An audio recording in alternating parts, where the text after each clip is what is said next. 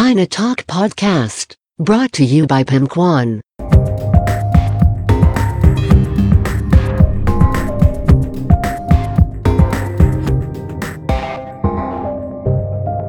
Catch up with the world. Catch up with China Talk Podcast. สวัสดีค่ะพบกับพิมพ์ขวัญอีกครั้งแล้วนะคะในรายการ China Talk Podcast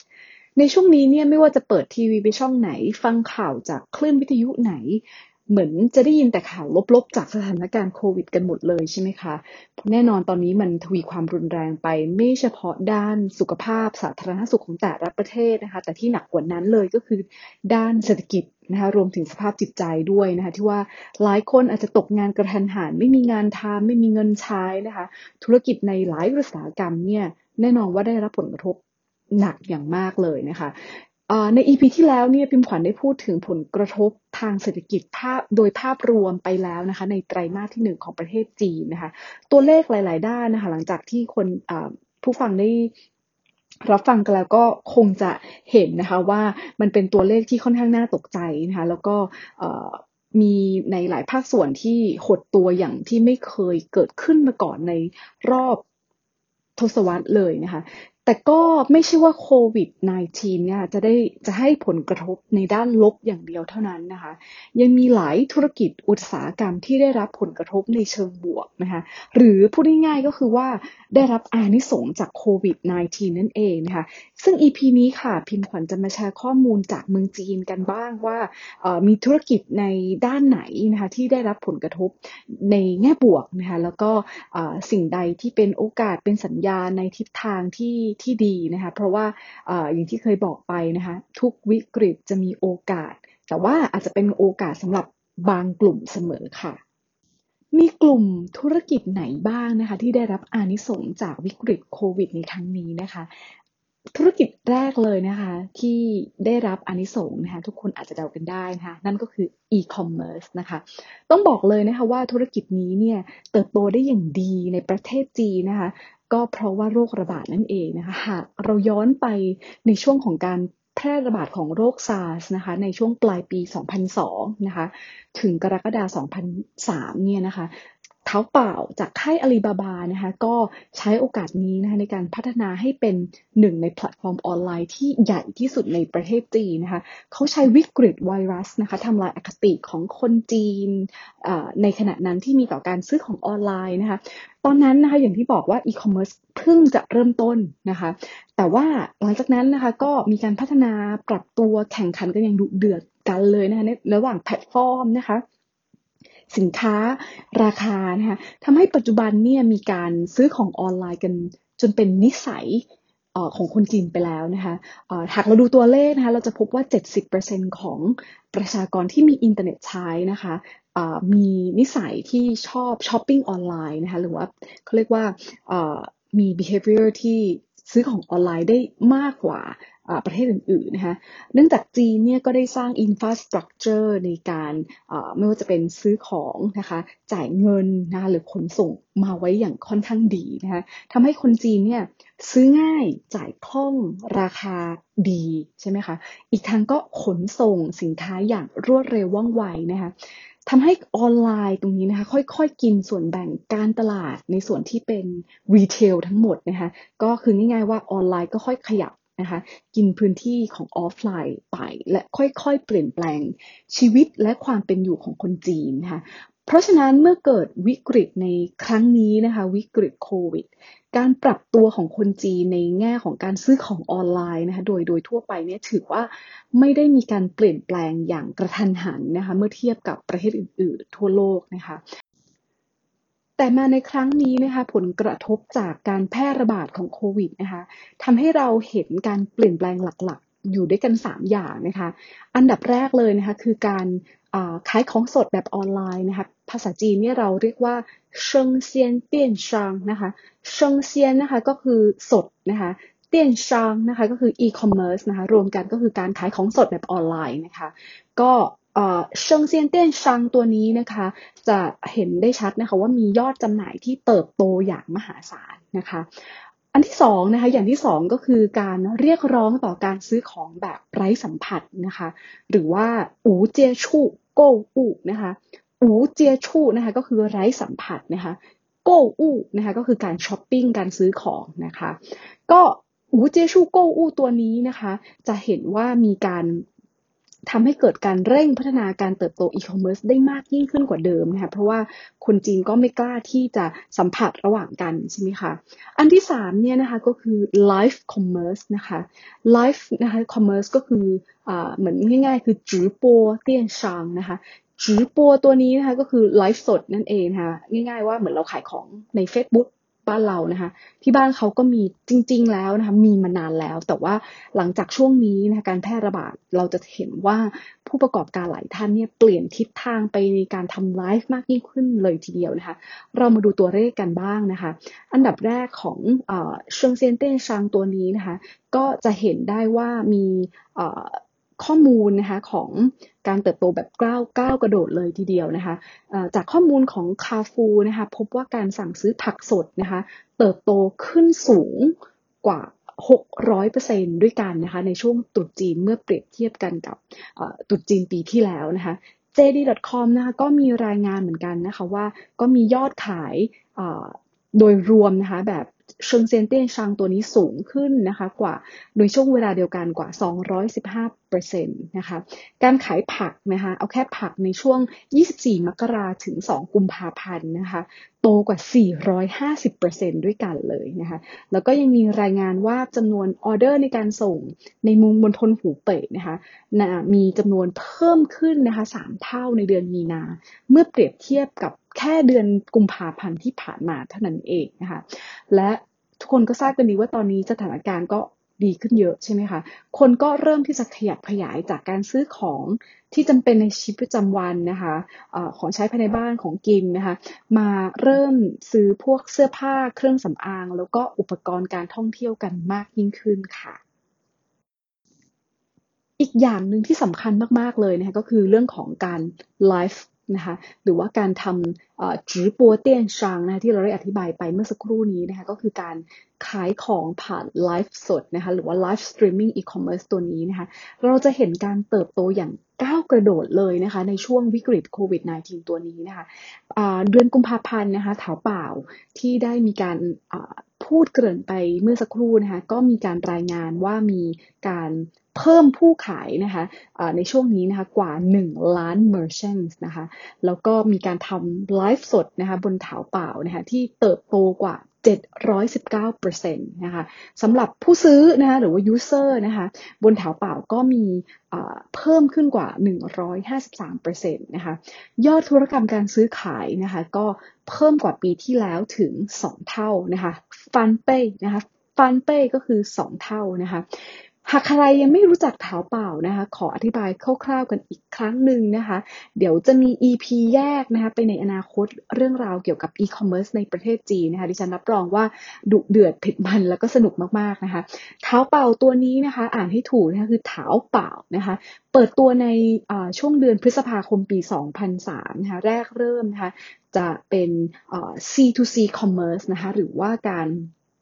ซื้อขายของระหว่างคนทั่วๆไปนะคะ consumer to consumer นะคะแต่ว่าต่อมาในปี 2006 นะคะก็ค่อยๆพัฒนาเป็น B2C นะคะแล้วก็เน้นสินค้าที่มาจาก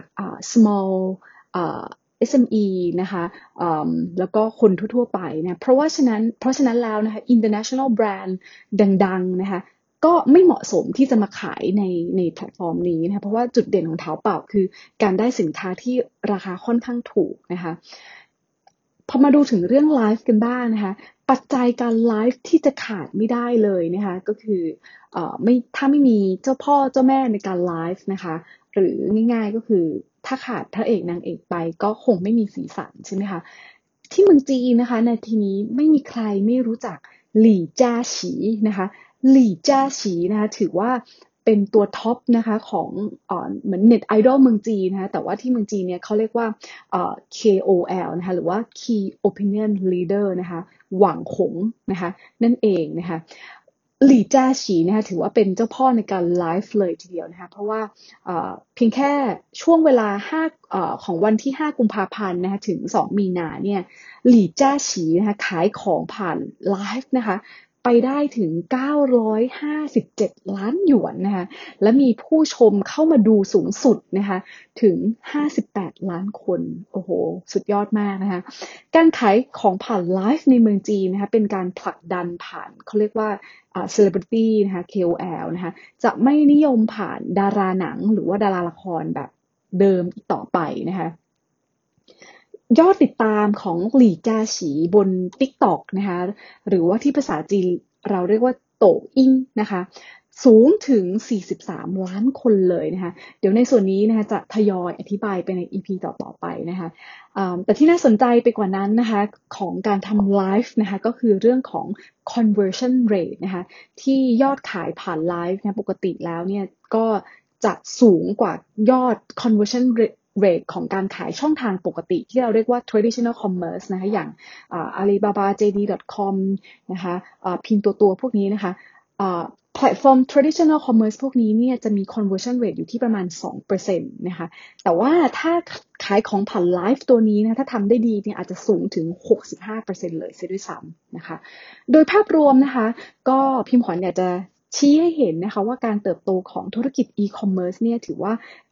แข็งแรงอยู่แล้วนะคะและคิดว่าจะยังเติบโตไปได้อย่างดีนะคะในอนาคตนะคะแล้วก็มีแนวโน้มที่ดีแต่ว่าอาจจะขยับไปอยู่ในรูปแบบที่เปลี่ยนแปลงจากเดิมนะคะเช่น social commerce หรือว่า live commerce พวกนี้นะคะมากขึ้นนะคะหรือไม่แน่นะคะต่อไปเราอาจจะเห็นแม่ค้าตลาดสดนะคะไลฟ์ขายปลาขายผักนะคะขายของสดผ่านแพลตฟอร์ม TikTok นะคะหรือว่าโตอินก็ได้นะคะตรงนี้ก็อาจจะยังอยู่ต่อไปกลายเป็น new normal นะคะก็ไม่มีใครรู้นะคะ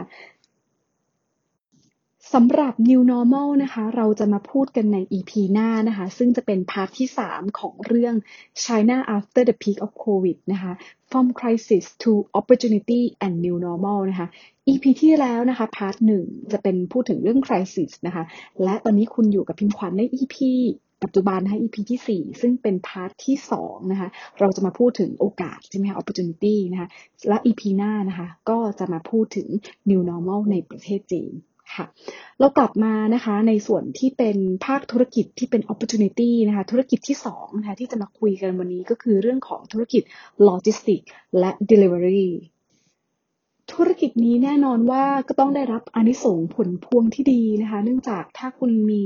ยอดซื้อนะคะที่ดีนะคะคุณก็ต้องมียอดจำแนกแจกจ่ายนะคะขนส่งที่ดีไปด้วยนะคะและอีกอย่างหนึ่งที่สำคัญมากเลยก็คือว่าเรื่องของการขนส่งเนี่ยถือว่าเป็นปัจจัยที่สำคัญมากๆต่อการตัดสินใจช้อปปิ้งของคนจีนเลยนะคะ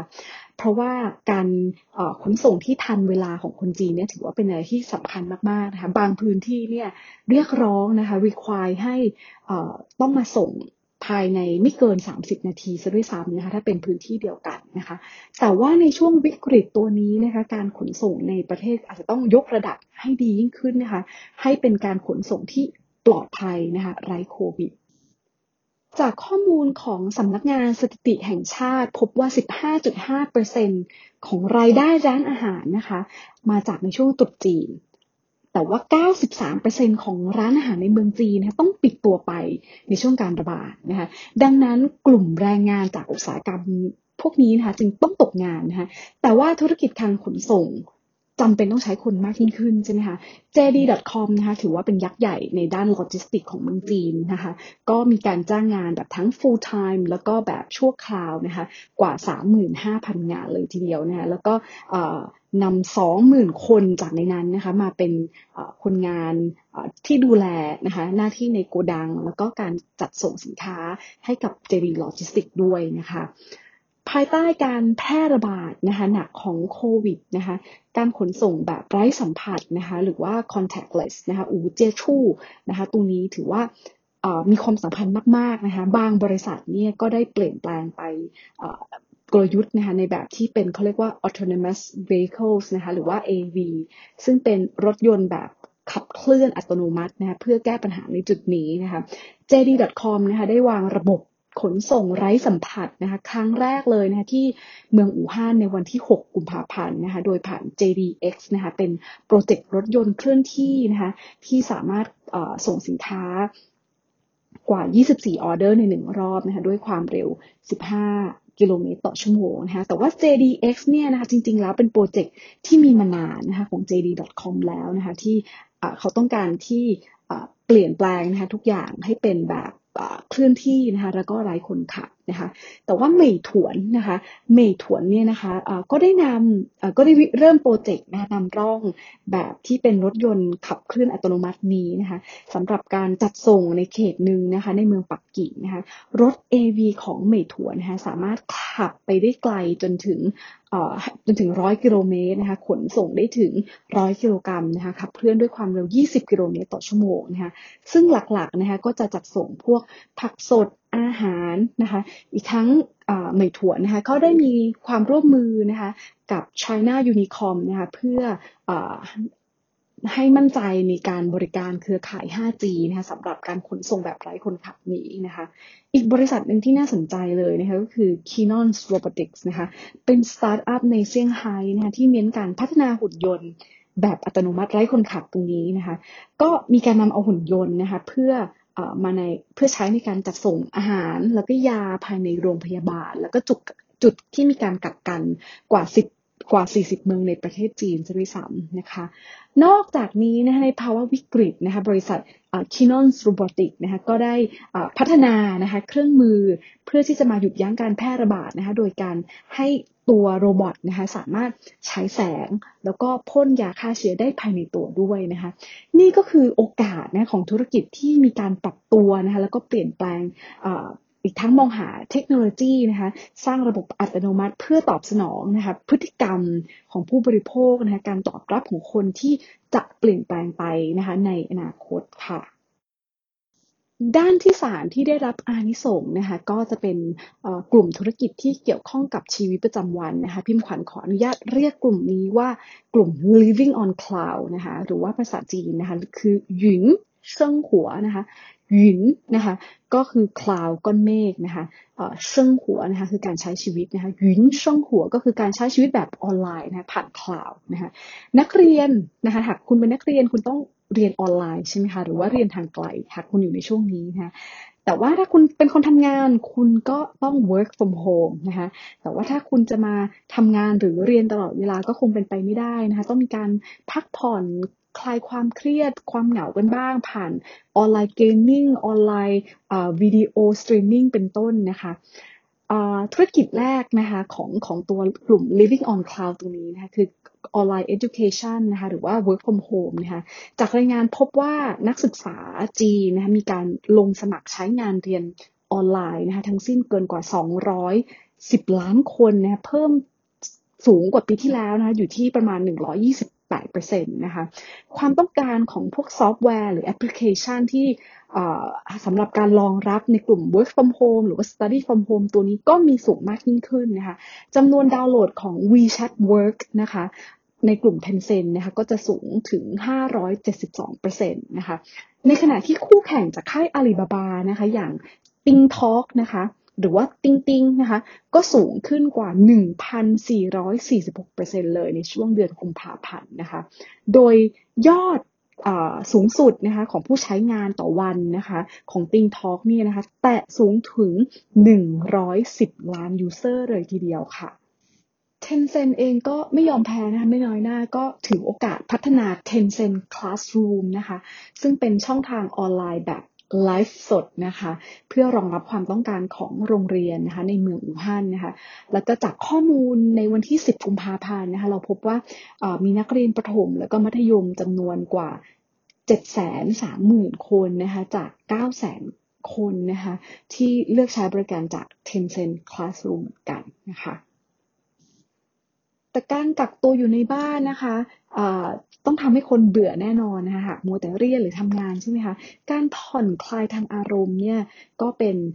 ทำให้เกิดอานิสงส์กับกลุ่มธุรกิจออนไลน์เอนเตอร์เทนเมนต์มากๆเลยนะคะอย่างเช่น กลุ่มออนไลน์เกมส์นะคะดูหนังผ่านวิดีโอสตรีมมิ่งนะคะหรือว่าช็อตวิดีโอนะคะดูตัวเลขนะคะจากเกมชื่อดังนะคะอย่าง Honor of King นะคะในช่วงเดือนตรุษจีนที่ผ่านมานะคะก็อยู่ที่ประมาณ 2,000 ล้านหยวนนะคะอัตราเติบโตสูงกว่า 50% นะคะ2 เดือนแรกนะคะของแอปวิดีโอสั้นนะคะอย่าง TikTok นะคะที่บ้านเรากำลังนิยมมากๆอยู่ตอนนี้นะคะรู้ใช่ไหมคะว่าเจ้าของคือ ByteDance นะคะจากประเทศจีนนะคะภาษาจีนเขาเลยไม่ได้เรียกว่า TikTok นะคะเขาเรียกว่าโตอินนะคะนอกจาก TikTok นะคะหรือว่าโตอินเนี่ยจะมีแอปคู่แข่งนะคะที่สำคัญมากนะคะเรียกว่าควายโฉนะคะก็มีการเพิ่มยูเซอร์ที่สูงขึ้นในช่วงเดียวกันนะคะเกือบ 40% นะคะโดย TikTok นะคะหรือว่าโตอินเนี่ยทำสถิตินะคะผู้ใช้งานต่อวันนะคะสูงถึง520ล้านยูเซอร์เลยทีเดียวนะคะในช่วงเดือนกุมภาส่วนควายโฉนะคะยอดผู้ชมที่พีคนะคะต่อวันสูงถึง383ล้านยูเซอร์นะคะมาดูในแง่ของแอปสตรีมมิ่งดูหนังดูวิดีโอกันบ้างนะคะบ้านเราดู Netflix ใช่ไหมคะที่จีนนะคะเขาดูอะไรบ้างนะคะในช่วงเดือนกุมภาพันธ์นะคะมาดูผู้ใช้ที่เกินกว่า100ล้านยูเซอร์กันบ้างมีอะไรนะคะอันดับหนึ่งนะคะคือไอฉีอี้นะคะตัวนี้ก็เทียบง่ายๆก็คือเหมือน Netflix บ้านเรานะคะมี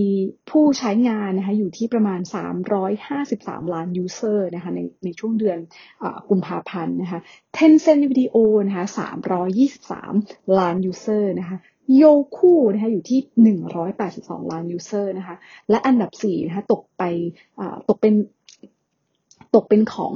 ปิลินะคะอยู่ที่110ล้านยูเซอร์นะคะแล้วก็มีตัวเลขรายงานนะคะว่ายอดรับชมสูงสุดต่อวันนะคะของทั้งหมดนะคะอยู่ที่ประมาณ550ล้านยูเซอร์เลยทีเดียวนะคะก็ถือว่าสูงกว่าเฉลี่ยโดยปกตินะคะอยู่ที่ประมาณ 60% นะคะแน่นอนว่าแอป entertainment นะคะขอบอกเลยว่าไม่ได้มีเพียงเท่านี้นะคะเพราะว่าถ้าหากให้ list รายชื่อทั้งหมดเนี่ยเอาจริงๆว่ามันยาวมากๆนะอันนี้คือเป็นแอปที่ดังๆนะคะแล้วก็แอปหลักของเมืองจีนนะคะส่วนเราก็ต้องมาดูนะคะจับตากันต่อไปว่าการพัฒนาของแอปliving on cloud เหล่านี้นะคะจะเป็นอย่างไรในอนาคตนะคะเพราะอย่างที่บอกว่าที่ประเทศจีนนะคะทุกอย่างที่เกี่ยวข้องกับเรื่องของเทคโนโลยีนะคะมีการเปลี่ยนแปลงไปอย่างรวดเร็วมากๆนะคะจะเป็นอย่างไรนะคะในอนาคตนะคะเดี๋ยวพิมพ์ขวัญจะมาอัปเดตเรื่อยๆค่ะธุรกิจสุดท้ายที่จะมายกตัวอย่างในวันนี้นะคะคือในกลุ่มธุรกิจ medical แล้วก็ healthcare นะคะโควิด -19 นะคะถือว่าเป็นตัวเร่งการเติบโตของแพลตฟอร์มทางการแพทย์แบบออนไลน์อย่างหาที่เปรียบไม่ได้เลยนะคะคือเป็นการกระตุ้นให้ผู้เล่นนะคะไม่ว่าจะเป็นทั้ง user หรือว่า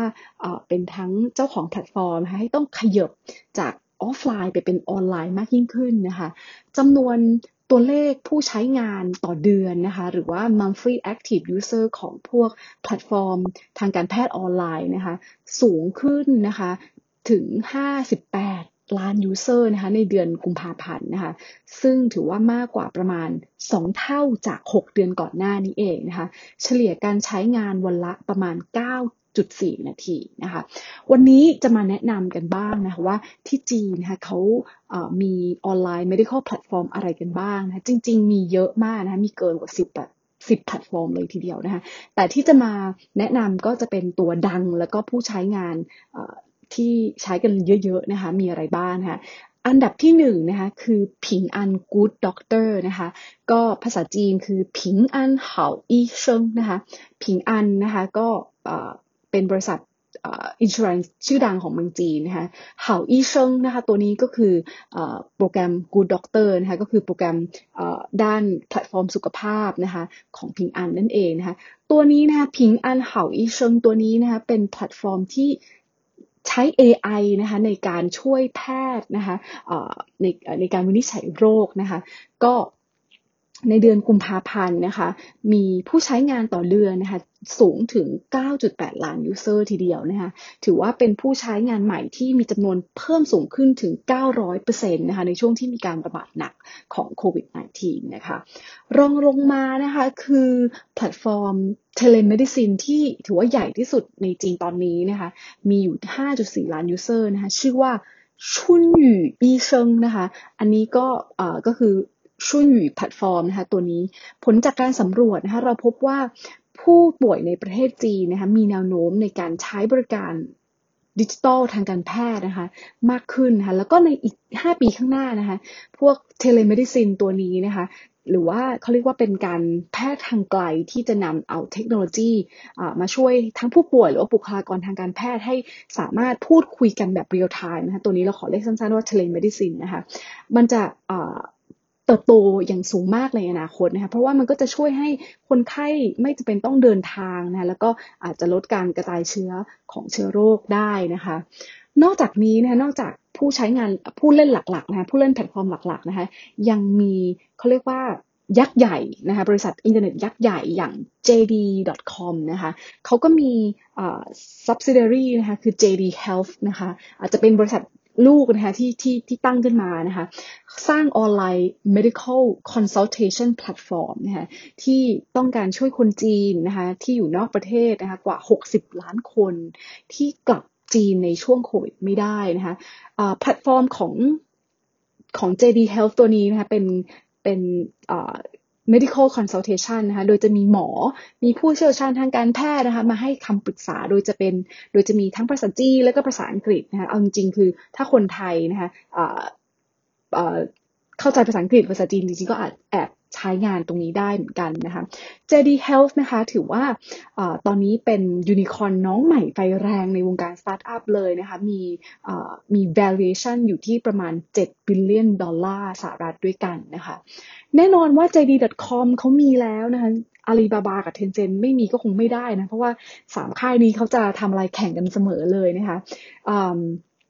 อาลีบาบาและก็ Tencent เขาก็มีการสร้าง medical platform เป็นของตัวเองด้วยกันนะคะอย่างอาลีบาบานะเขามีอาลีเจียนคานนะคะหรือว่าอาลี Health นะคะเขาสร้างเป็น online healthcare service ใช่ไหมคะแล้วก็ยังมีเป็นแบบ O2O healthcare ด้วยนะคะ V-Doctor ของ Tencent นะคะก็เป็นแพลตฟอร์มที่